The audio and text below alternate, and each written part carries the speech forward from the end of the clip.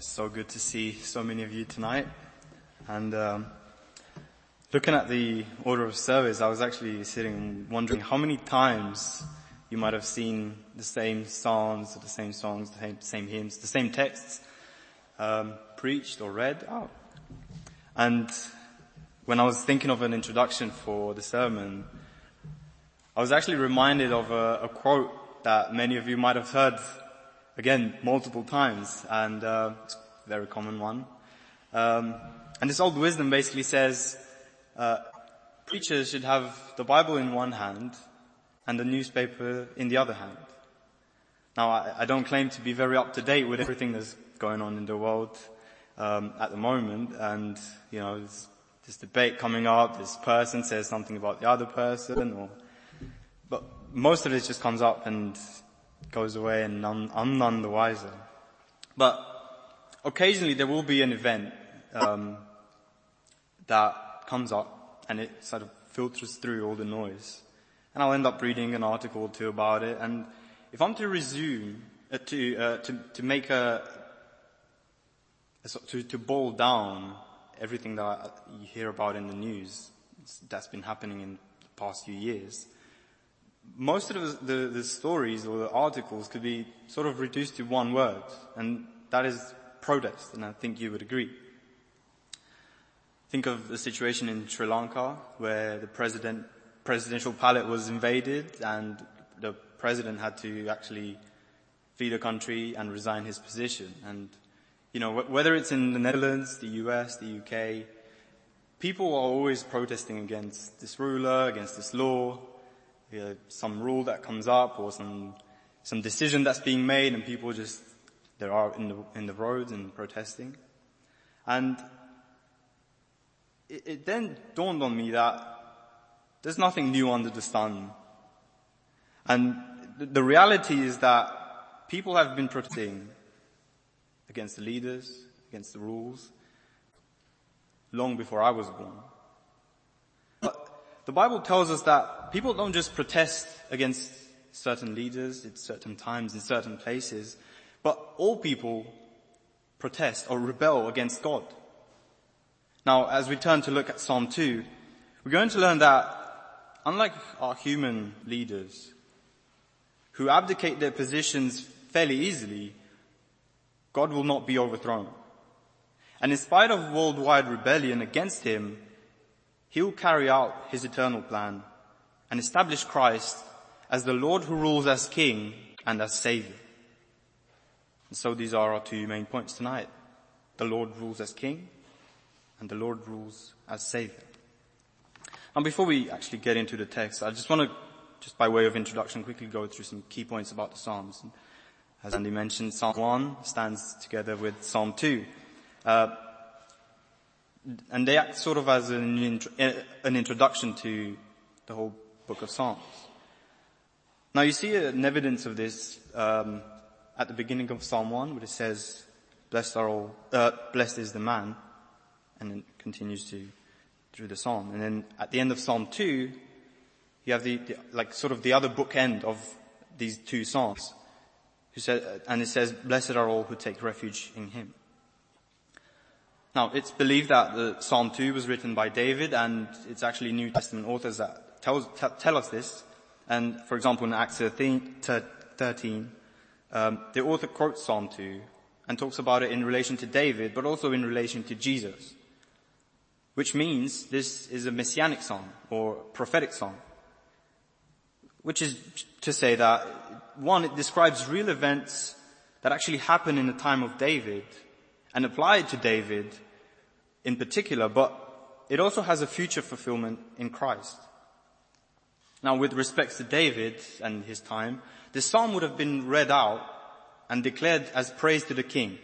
So at the enthronement of the king, or when a certain main event or important event in the life of the king would happen, like going into battle, this psalm would be declared over him.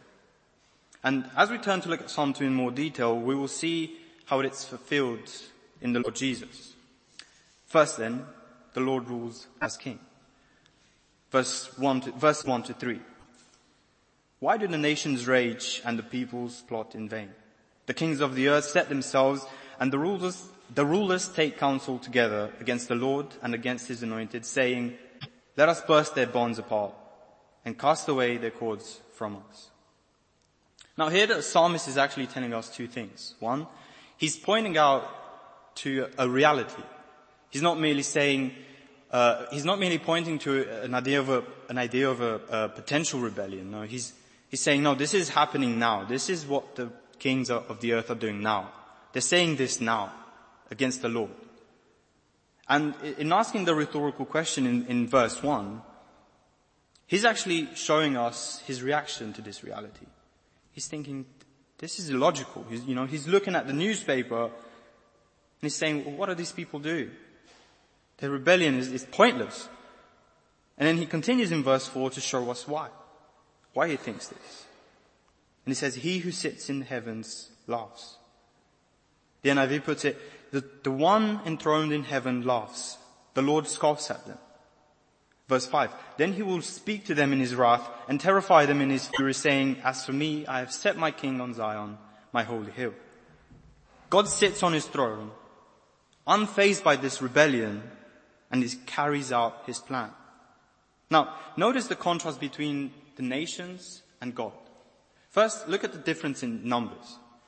He says it's the nations that rage. It's not just one nation or one king. It's the kings of the earth who rebel against God. And it's not just like a small chief or village chief that kind of like an outlier rebels against God. No, this is a global movement against God and his anointed. But second, notice the difference in power. These kings gather together in all their strength. They plot and plan how to usurp the Lord. Think of great armies as soldiers with, tactics and weapons. But what does God do? He doesn't even stand up, and the mere sound of his voice is enough to terrify these kings in all their supposed might. God carries out his plan uninterrupted by the protests of tiny kings who think they have a say in how God rules his kingdom and his creation. And what is God's plan? Verse 6, as for me, I have set my king on Zion, my holy hill. His plan is for his anointed, his king, to rule. Now, it was common belief in David's day, not just in Israel, but in the surrounding nations as well, that the king of that nation was the son of the god of that nation. In polytheistic societies, for example, it would have been the most powerful god. So think of Egypt. Pharaoh was considered the son of the sun god Ra. Hence, to go to war against the king of a nation actually meant to go to war against its god. Now, David was a king of a relatively small nation. He himself didn't come from a prominent family. And you remember, he was a shepherd. He hadn't been in the army at the time when he was anointed king by Samuel. And it's easy to see why these nations, these kings, would try and wage war against him. By the day's standard, David wasn't a formidable enemy. Some suggest that these threats didn't just come from the outside. For example, you see some of David's closest friends and even his family became his enemies. And this is because they didn't consider that behind David stood the Almighty God and the only true God. Now they thought that David's God was like their gods, only as powerful as they were, as mighty as they were. So the reason they rebelled was actually ignorance. And isn't that the case today? You hear people say God doesn't really exist. It's just a man-made figure. These rules, these laws, this morality, these standards that are imposed on me need to be done away with. The more tolerant people would say something like, it's very nice you believe in God. You have your Bible, fine, keep it to yourself, keep it in the church.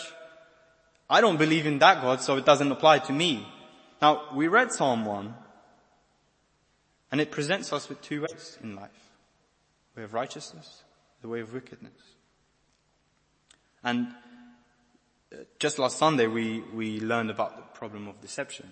And one of the ways the world is deceived, and this is a danger for Christians as well. One of the ways we are deceived, or even deceive ourselves, is to think that God rules only over those who are on the path of righteousness. And the way people, and sometimes even Christians, think of God is like a security guard who monitors his compound with CCTV, and he's only concerned about this area, this property. So as soon as you step off into the shadows or behind the corner, you're no longer concerned about him, and he's no longer concerned about you. And sometimes we think God sees us only while we're at church or around other Christians. Now my question is, are there any loopholes in our theology? Does our understanding of God allow for such areas in our life? To put it positively, trust God with every single aspect of your life. What do you say now? Leave God out of this one. This one's on me. I've got to deal with this one. I have to protect my own kingdom because maybe God didn't think of this one. Maybe his plan didn't include this bit. But we are to trust God in every aspect of our life. And do not mistake our perception with reality. And the reality is that God's promises will be fulfilled and his decrees will come to pass. And it is in God's word that we find his promises. So we are to immerse ourselves in his word, reading it daily and hearing it preached. And it's here that we see the infinite grace of God. Because God not only declared the Lord to rule as king, but also as savior. Look at verse 7. I will tell of the decree. The Lord said to me, you are my son. Today I have begotten you. Now remember I said this is a messianic psalm.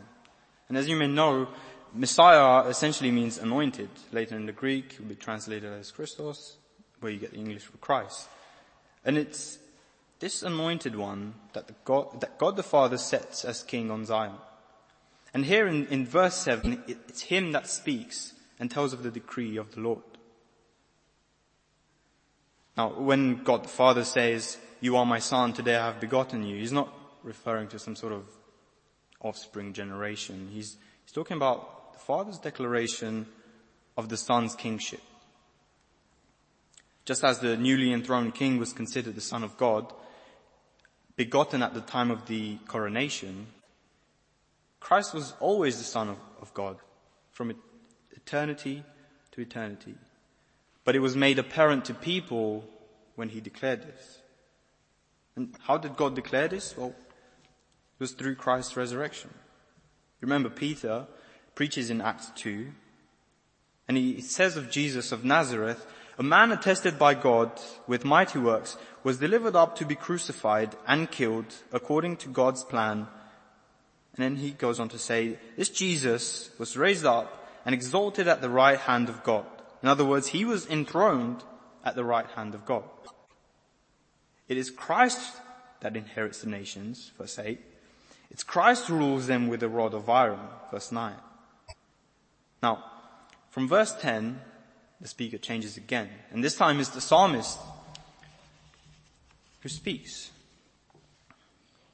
And he's addressing the nations. He's addressing the kings.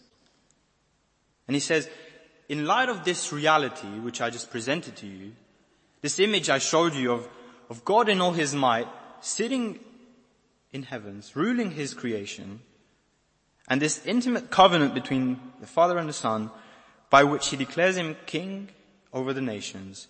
In light of this, he warned. He will do exactly what he said he will, whether you rebel against him or submit to him. And in verse 11 and 12, he goes on to say, serve the Lord with fear and rejoice with trembling. Kiss the Son, lest he be angry and you perish in the way, for his wrath is quickly kindled. Now, this is an image that people of the time would have been used to. When the king conquered a certain land, the defeated king will kiss his conqueror's feet as a sign of submission. And in many cases, that defeated life would be spared at the mercy of his conqueror. The alternative would have been certain death. Now, it's first in this warning that we see the grace of God shown. God does not owe anyone anything. He could manifest his wrath with no warning. And he would be just to do so, because he would simply pay every rebellious person what they deserve. But the Father poured out his wrath on the Lord Jesus, and he was the only one who could bear it at the cross. Jesus gloriously rose again from the dead, earning the nations as an inheritance, and is now calling them to him, to take refuge in him. He promises that in him you will find true blessedness. There will be true freedom. Now notice it doesn't say bring your money, it doesn't say bring your good deeds. All we need to do is submit. You don't need to bring anything because you have nothing. Before the sovereign Lord, the Creator who literally owns you, you cannot bring anything. He is the one that extends his invitation to take refuge in him. And he is the one that promises blessings forevermore, and he will surely fulfill it. Blessed are all who take refuge in him.